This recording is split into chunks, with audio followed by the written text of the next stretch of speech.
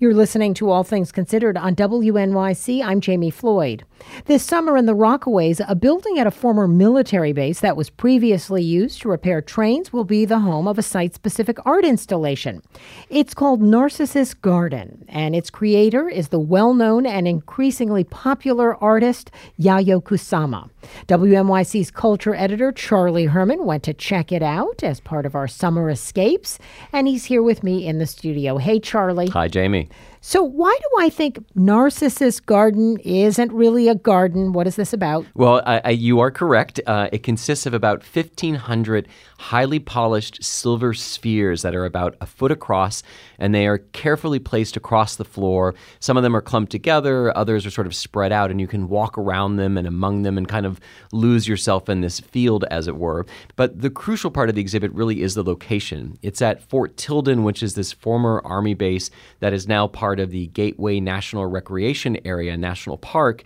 And the fort is right along the beach, and that includes this building, and it was damaged during Sandy. And from the outside, it looks like it's about to fall apart.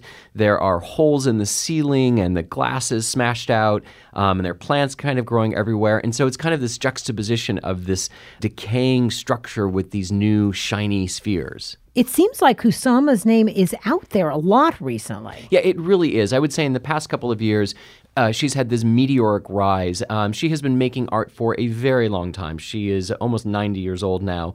But in the last couple of years, she's become incredibly popular. She's had shows. She had one just recently in Chelsea at the David Zwirner Gallery. She had a show in Washington, D.C.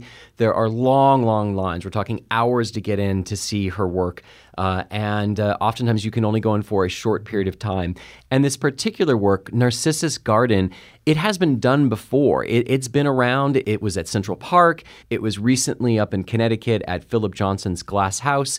So this is a work that has been done before. If it's been around for several years and there have been these several iterations, when was the first iteration, the original installation? Well, it was first presented in 1966 at the Venice Biennale, which is this art exhibit, and Kusama kind of just crashed the party.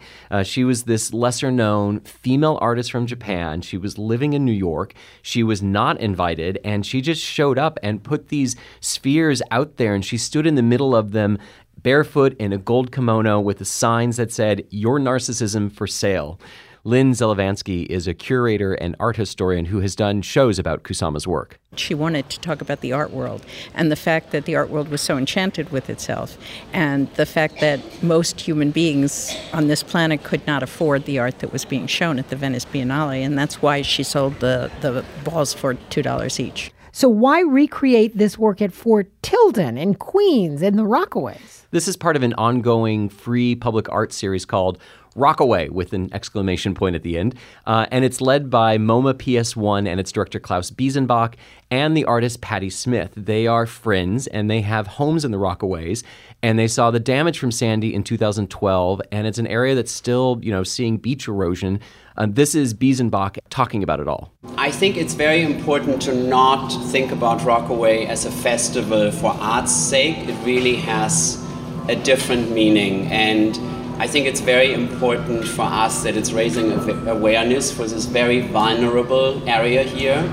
And he talks about the vulnerability of the Rockaways in the face of what are sure to be storms again in the future. Charlie, how does this garden of reflective silver spheres tie into the recovery effort? Well, first of all, an artist like Kusama really brings out the crowds. And it is a bit of a journey to get to the Rockaways. And by the way, I would suggest going by water. So it's possible that she will bring people out to a place that maybe they don't visit very often, or maybe they're not even aware of. And in coming to the site, they will learn about the issues and the community. And that's what the power of this work of art is.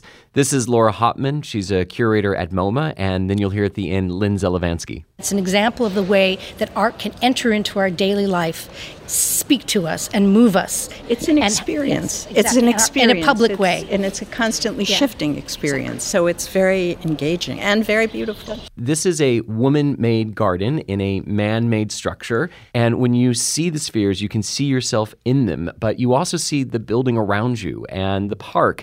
And in a way, you've put it all together, and each of you has an effect on the other, and you can consider your role in the environment and in the Rockaways.